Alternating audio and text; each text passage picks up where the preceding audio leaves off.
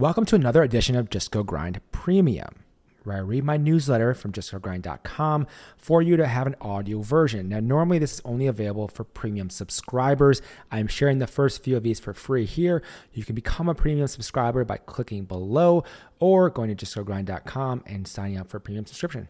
Dharmesh Shah's ambitious climb, building HubSpot into a $20+ billion CRM platform. Originally published April 16, 2023. Dharmesh Shah, co-founder and CTO of HubSpot, is easily one of the most unique and impressive founders you'll hear about. Not only did Dharmesh build HubSpot into a public company valued at more than $20 billion, but he also managed to create an award-winning culture along the way.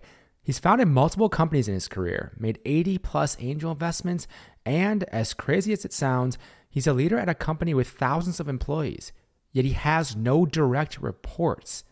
Let's get to it. Early days. Dharmesh came from humble beginnings. In his deeply personal LinkedIn article, which is linked at justgogrind.com, he shares a bit more about his early life. I was born in Ankleshwar, Gujarat, a tiny town in India. I don't know what the population was back then, but it was probably fewer than 10,000 people. We had one somewhat paved road. There were no traffic lights or stop signs. My mom's family lived at the end of a dusty lane. There was no hospital nearby, and even if there had been, I don't know that my mom would have gone to it. So, I was delivered at home. She had a midwife to help, who was a family friend. There was no doctor. I was the first child, and my mom was 18 at the time.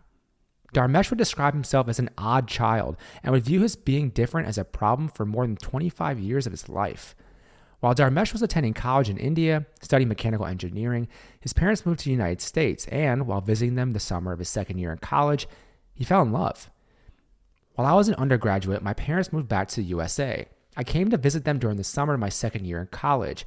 People had always told me, "You really like math. You should check out this computer stuff." Running a computer in India is expensive because you have to have an air-conditioned room. It has to be relatively clean. I never got a chance to touch a computer while I was in high school or undergrad. I came here and my family was living in Indiana. Nearby, there was Purdue University. They had summer classes on Introduction to Computers. This was the proverbial love at first sight moment. Even though I had not packed any of my things, I didn't go back. I enrolled myself that fall into undergrad computer science. I was fortunate to find that love early on. I've been in computer software for most of my professional life. Dharmesh's story reminds me of when Patrick Collison got access to the internet for the first time and completely immersed himself in it. Amazing just how impactful technology can be on us. It would take Dharmesh 7 years to get his 4-year degree because he was working full-time as well, initially making $3.65 an hour in his first job after coming to the US. After transferring from Purdue to the University of Alabama at Birmingham, he'd graduate with a computer science degree and start his career as a software developer at SunGard Employee Benefit Systems, a company later acquired by FIS. This would be the launch point for his first major career win. Pyramid Digital Solutions. At 24 years old, 2 years after starting as a software developer at SunGard, Dharmesh launched his own company, Pyramid Digital Solutions. This company was an enterprise software startup in the financial services sector, and one he'd end up running for more than 11 years. While Dharmesh would later raise venture capital for HubSpot, this was a company he decided to bootstrap, building it with his brother. One of the most interesting things about the company was how it got off the ground. As a self-proclaimed introvert, Dharmesh didn't like selling. As a result, he showcased his resourcefulness, striking a distribution deal with SunGard, the company he left to build his startup. They would get 50% of the revenue they brought in for him, a deal they likely never would have done had they not had a prior relationship with him. And they'd be the main distributor for those first few years, with Dharmesh eventually expanding with more partnerships. In August 2005, Pyramid Digital Solutions was acquired for about $15 million by the same company Dharmesh left to start it in the first place. When asked later in an interview on My First Million about the impact that had on him, Dharmesh offered up this. At the time when I was younger, I was very, very focused on money. I had a very kind of modest upbringing, and I was like, okay, well, it wasn't about the money and the accumulation of it. It was freedom. For Dharmesh, the sale of Pyramid had a dramatic impact on his life. The crazy part looking back now is that Pyramid is very much a footnote in Dharmesh's career, much like what Sam Altman wrote about. And here's Sam. It's useful to focus on adding another zero to whatever you define as your success metric: money, status, impact on the world, or whatever. I'm willing to take as much time as needed between projects to find my next thing, but I always want it to be a project that, if successful, will make the rest of my career look like a footnote. But we're not there yet. Here's how Dharmesh started the company that would make him most of his wealth. Starting HubSpot. After selling Pyramid, Dharmesh decided to go back to school, pursuing a graduate business degree at MIT. He's 35 or 36 at this time, and his plan is to get his graduate degree, then a PhD, then become a professor. He even promises his wife he's not going to start another company. But then he meets Brian Halligan. It all happened at a cocktail party at MIT. Dharmesh, who, as you might recall, is very introverted at this time, has his wife scout the room, talk to people, and recommend who Dharmesh should meet. She talks to Brian, but doesn't think he'd get along well with Dharmesh. They seem too different, with Brian being a sales guy interested in sports, and Dharmesh being this introverted programmer. Dharmesh does end up saying hi to Brian at this party, but they don't talk much. However, after a few classes together at MIT, they eventually hit it off, bonding over their shared passion for SMBs. Brian describes the first project they worked on together. We started talking about HubSpot at lunch that day. It was something called LegalSpot, not HubSpot, which is going to be a suite of applications to help manage your law firm. We tinkered with it through business school. We put it in the business plan competition, the $50,000, now it's $100,000, business plan competition. We worked on it in a class called New Enterprises. We tinkered with the project for a while. Then when I graduated, a year before he did actually, he was on a different track than I was.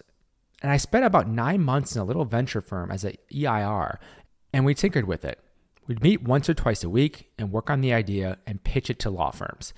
We kind of zigged and zagged a couple of times. Then during that time, we decided, well, it's not about building a suite of applications for a law firm. One of the applications we were talking about was a marketing application. Was how do you get found on the internet? How do you get found in Google and social? How do you get found in the blogosphere? How do you grow a business? And all the law firms are interested in that. And so we pivoted. Instead of being a vertically specific application for law firms, we were going to build a marketing application for everyone. During that time, Dharmesh also started his blog on startups, a site that would grow to hundreds of thousands of subscribers and that they'd actually use to launch HubSpot.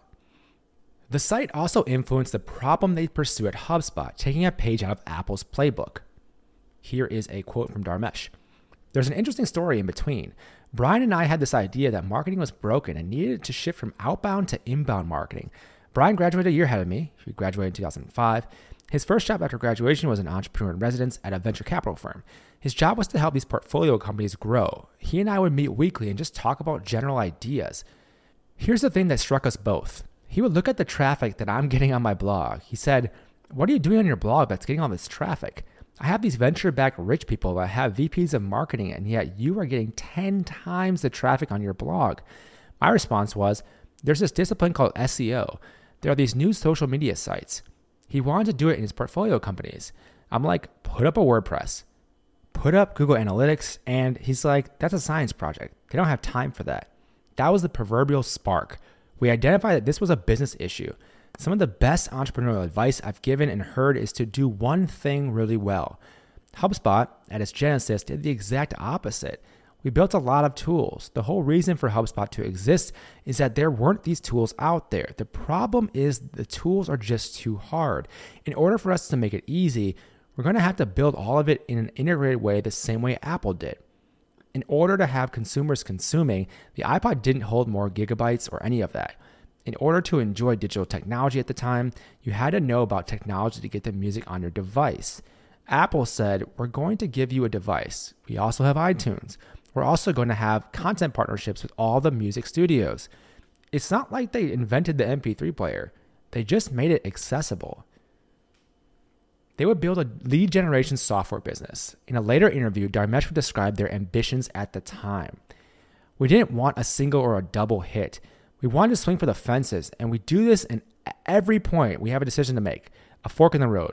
We are going to take this one that gives us a higher chance at being a spectacular outcome, even if that means we're possibly going to go down and crash and burn in flames. So important to know what you actually want from your company.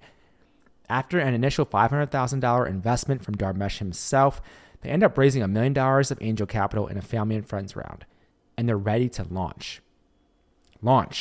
In June 2006, Dharmesh and Brian officially launched HubSpot. Forbes describes the scene. The pair launched HubSpot in 2006 in a bright orange workspace in Cambridge, a mile away from MIT. The software startup focused on inbound marketing, which uses tools like blogging, marketing events, and paid ads to help companies attract, retain, and expand their customer base. A funny aspect of HubSpot in the early days was their pricing. It took all of about 3 minutes for Brian and Dharmesh to decide on their price for their software subscription. They tossed out a number, $250 a month, and stuck with it. Mind you, the price was only $250 per month. No tiered pricing, no premium pricing, just $250 for everyone. The software would stay at that price for years, but it was actually something that was very important in the early days. Years later, in an interview with Harry Stebbings, Dharmesh would explain how that month-to-month pricing allowed them to get more data points since customers always had the option to leave every month, as opposed to annual pricing. They figured out more about what was making them stay and how HubSpot could offer more value.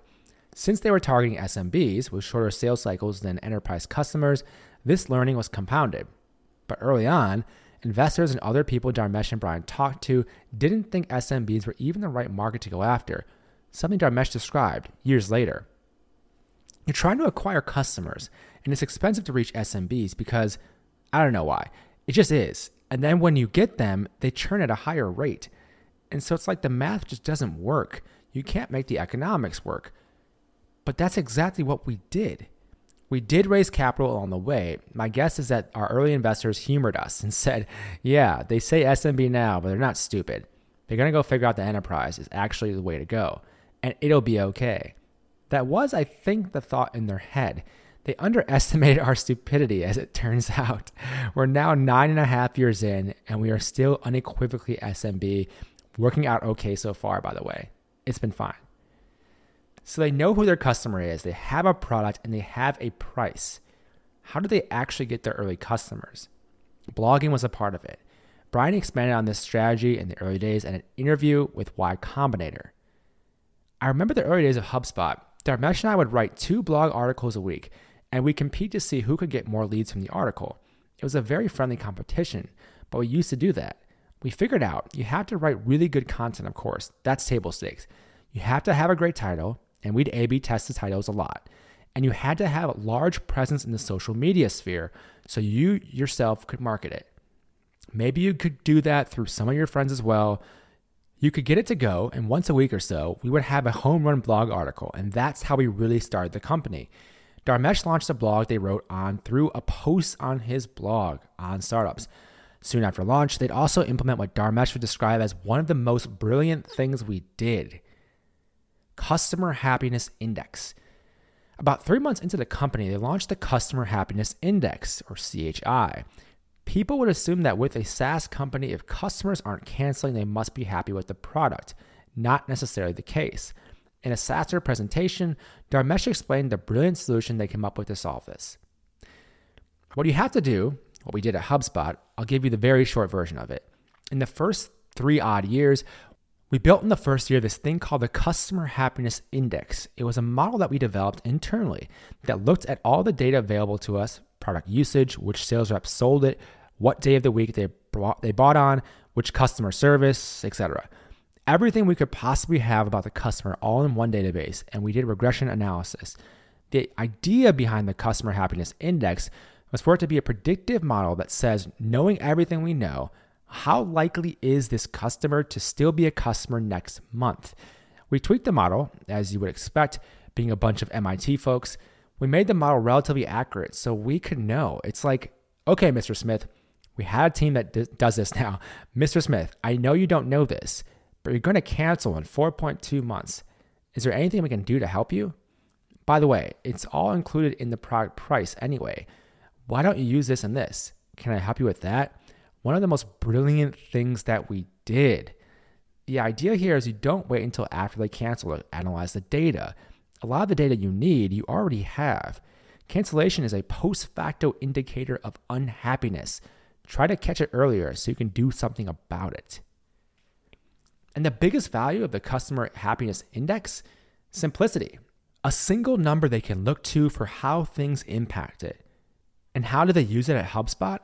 They'd have a customer success manager look at the lowest CHI customers, and they would call them, asking what they could do to make them happy. Sure, some customers end up canceling anyways, but that strategy ended up influencing many of them to stay. This also helped pave the way for continued growth.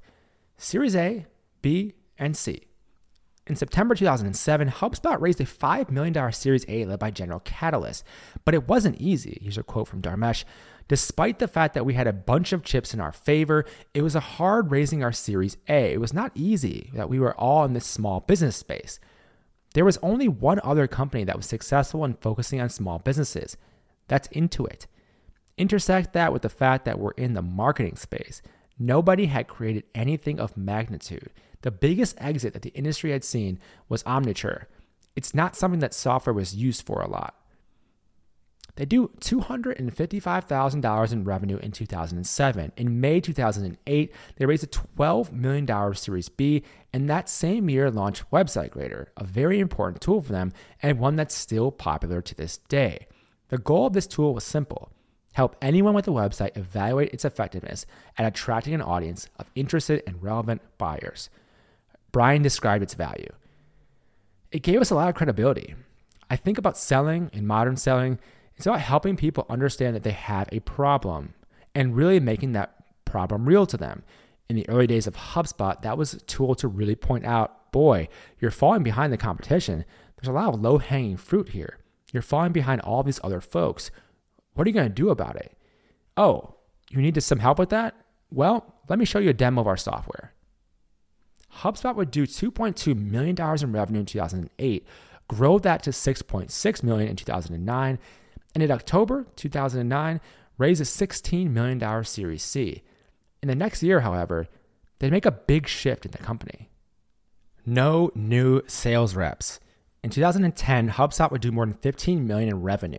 By August of that year, they had 3,255 total customers and 180 employees, 60 of which were salespeople. That year, they decided to make a change, putting their budget for marketing and hiring new salespeople to $0. Instead, they poured all their cash into product and experience. Why? Because they didn't think they were on a path that would lead to them creating the multi-billion-dollar company they wanted. It wasn't a decision that would last forever, but it was part of their constant iteration every few months of the business. Another part of iteration? How they approached the services side of the business, which represented a small percentage of the revenue and which they thought was break even. Dharmesh described how they found out the true value of these services through testing. Typically, new customers would pay $125 an hour for 4 to 8 hours with a very experienced service person, essentially paid support at HubSpot. Wait, services? Wasn't this just a software company? Yes, services for onboarding and utilizing the platform to the max. For a month, Dharmesh and his team tested what would happen if they didn't onboard new customers. The result? It led to much unhappier customers. And when they tested spending more time with customers, the customers got even happier, as measured by their happiness index lift. The takeaway message? Question assumptions. Since happiness correlated very well with lifetime value, it was clear these services were needed. This level of iteration and execution again and again fueled their growth. In 2011, they do $28.6 million in revenue and raised a $32 million Series D earlier in the year. By 2012, they were doing more than $50 million in revenue and raised a $35 million Series E. The next year, Dharmesh would undertake one of the most important tasks in the company, creating their now famous culture code. HubSpot Culture Code. In 2013, HubSpot does more than $77 million in revenue and opens their first international office in Dublin, Ireland. They also launched the HubSpot Culture Code, which you can actually find online, and it's also linked at justgogrind.com, which is periodically updated over time and is now a 128-page deck available for free. It started after Dharmesh's co-founder Brian met with a bunch of other CEOs. They stressed the importance of culture to Brian and how if you mess that up, nothing else will matter. Brian, of course, relayed that to Dharmesh, asking him to take on the challenge. And here's a quote from Dharmesh. Then we had a founders dinner shortly thereafter. He told me about this meeting. He's like, oh yeah, I had my group meeting with the CEOs, and evidently culture is like super important. It's going to determine our destiny. This is the sentence I won't forget. It's like, Dharmesh, why don't you go do that? So I look at him funny. It's like, okay, I don't know what that means. Of all the people in the company, I'm the one that likes people the least. Why would I be the one to dig into culture? But he was a much busier person than I was. I'm like, okay, well, how hard could this be? There were fewer than 100 people at the time. I looked at it like an engineer would look at it, which is, okay, if I had to write a predictive function to calculate the probability that any given HubSpot person was going to succeed and be one of our stars, I don't know exactly what the weights are, but what would the coefficients be? What are the kinds of things that would likely play into it? Can I figure that out? At least kind of the first order? So I kind of dug in. I got the data from the team. It's like, okay, are you happy? Why are you happy at HubSpot if you are? And why you're not if you're not? That was Genesis. So it kind of started really small as a kind of this internal thing. I wrote this slide deck, which was 16 slides at the time, called The Culture Code. In a LinkedIn article from Dharmesh in 2018, he'd expand on that culture. I've read a lot of the literature on diversity and inclusion. I've watched YouTube videos. I've engaged in some friendly debate. The evidence is strong and growing. Diverse teams do better, especially at scale. So it should be no surprise that I'm in support of diversity at HubSpot. Most of my time and almost all of my ego and identity is tied to the success of HubSpot, and I do whatever I can to help HubSpot. And it's clear to me that our success is highly correlated to our ability to attract and retain a diverse pool of smart, passionate, caring people. Dharmesh would spend 300 hours coming up with the Culture Code deck, getting into the details of it, something he very much enjoys. Reflecting later on HubSpot's culture, it's actually what he would describe as one of the biggest mistakes he made. The first 6 hires were all men from MIT. They hadn't deliberately thought about culture and the values of having a diverse team back then. Dharmesh mentioned how if he could do it all over again, he'd change that. This is also the year they start to think about the next phase of the company, preparing for one of the most important years of a company's existence. IPO. On October 10th, 2014, HubSpot went live on the New York Stock Exchange. They did $115.9 million in revenue that year. Prior to the IPO, in September, they make a big announcement at their Inbound 14 conference, launching their sales platform, which includes a free CRM. This was something that was decided a year before the IPO and was their second major product after starting as a marketing platform. Dharmesh was asked in an interview when the right time is to launch a second product and gave these 3 scenarios. 1, you're growing nicely, but there aren't many customers to sell to who you'd be an ideal fit for. 2, the category you're in is declining. Essentially, the ceiling is dropping. And 3, there's an adjacent market that is a natural fit for the market you're in. And for growth and defense reasons, you need to be in it. The last scenario was the case with HubSpot. They started as a marketing software, a product that now does $1 billion+ in ARR, but 7 years in, they saw the writing on the wall. Leads generated through HubSpot were going to a CRM, and it was clear that marketing and sales go together. If they didn't go into a second category, launching their own CRM, the CRM companies would certainly go into marketing, and that would be a problem for HubSpot. It paid off big time. Growth. Here's HubSpot's revenue for the next 3 years. 2015, they do $181 million. In 2016, they do $271 million. And in 2017, they do $375 million in revenue. They launched HubSpot Academy to help train professionals on digital marketing, and HubSpot Ventures to invest in early and growth stage software companies with the potential to deliver unique value to HubSpot's customer base. In 2018, they do $513 million in revenue, $674 million in revenue the next year, and in 2020, the year they're named number 1 on Glassdoor's Best Places to Work, they do $883 million in revenue. HubSpot would have 4,000 employees by the end of 2020. In an interview in late 2020, reflecting on the evolution of the CRM, Dharmesh shared the importance of creating a platform. Here's a quote from Dharmesh. In terms of CRM as an industry, I think what's happening is that if you look at first generation CRM, Siebel and those folks that kind of laid the early groundwork. And we have Salesforce for kind of what we think of as generation 2. The one thing we've learned though is that in the early formation CRMs, one of the questions I've asked myself is why are there not more CRM software companies? Like there should be literally hundreds, right? There's hundreds of marketing software companies, and arguably CRM is much more important. What's happened now is that in order to really effectively compete in the CRM industry, you can't just be that database. You have to be a platform. The thing that's become clear now is when most people think out of a platform, it's like, oh, other people are building on top of it. You have APIs and you can kind of extend it. That's all very, very true.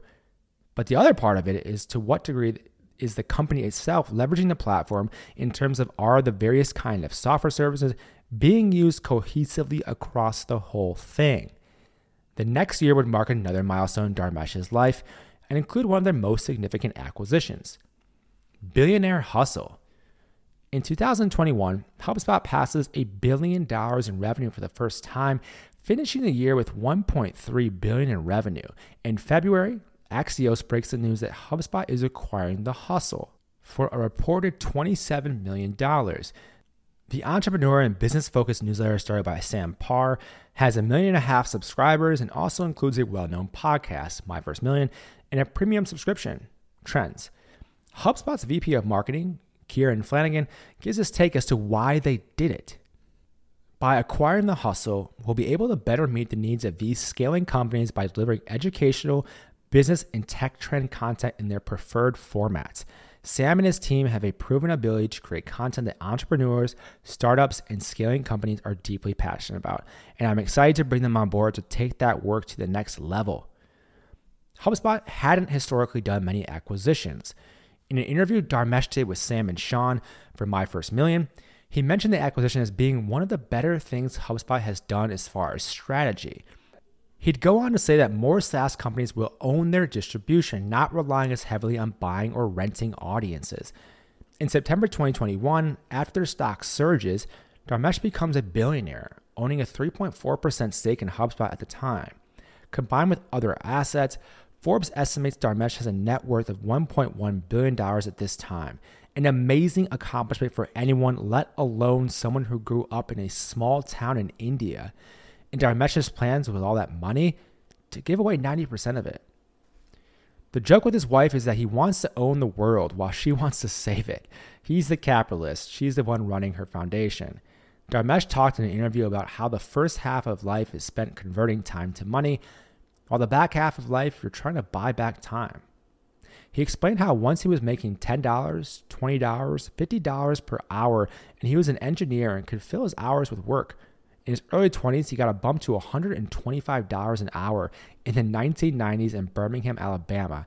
He made the decision that if there's anything that could be done spending less than $125 an hour, he'd delegate that. And now, had he worked 30 years for 60 hours a week, his average hourly rate would be $10,000 an hour, though it's backloaded. That's effectively his hourly rate. So he wouldn't spend his time on anything that isn't worth at least that. His takeaway message. The short message is, most people don't value their time enough and don't think about it objectively enough. And it, like anything else, is a resource and is finite. But put a number on it. Then ask yourself, what are the things I'm doing with my time that are not worth that? Dharmesh today. Dharmesh is worth hundreds of millions of dollars, yet still has an insecurity due to his very modest upbringing that he's playing catch up. He talked about Mark Zuckerberg and Bill Gates programming at a young age and going to the best schools, and asked himself if he even has a fighting chance given that he started later. I found this interesting. He still has that chip on his shoulder, and he hasn't stopped building things either. During the peak Wordle craze, he launched a competitor, Wordplay. Wanting to walk his son, who was learning the programming language Python at the time, through the process of launching a product, Dharmesh built Wordplay with Python as well. He showed his son the product, what he was going to tweak to launch it, and what went into the whole process. Wordplay ended up taking off, getting 9 million players to use it. At HubSpot today, Dharmesh is focused on 3 primary things.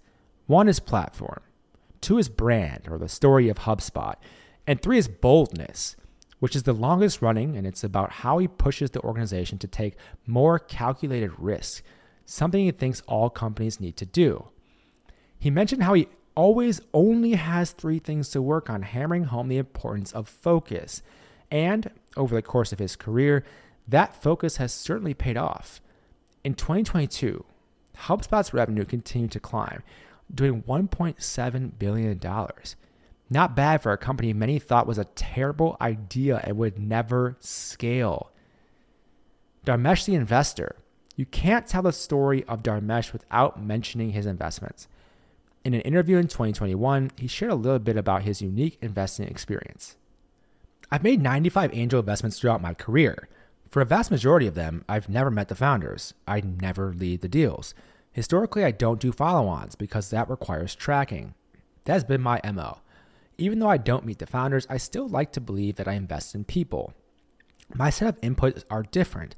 I can tell you in 150-word emails whether someone is a jerk or not. I would take my angel portfolio and put it up against any early-stage investor on the planet. Coinbase was a big hit. I was the first money in Okta, Dropbox, and Stack Overflow. They've already returned 30 times my original investment. And a bit more on his approach to investing. Most of the deal flow comes from my immediate network. A lot of times, I invest in the same founder across multiple companies. In my experience so far, second companies end up being much better than the first one.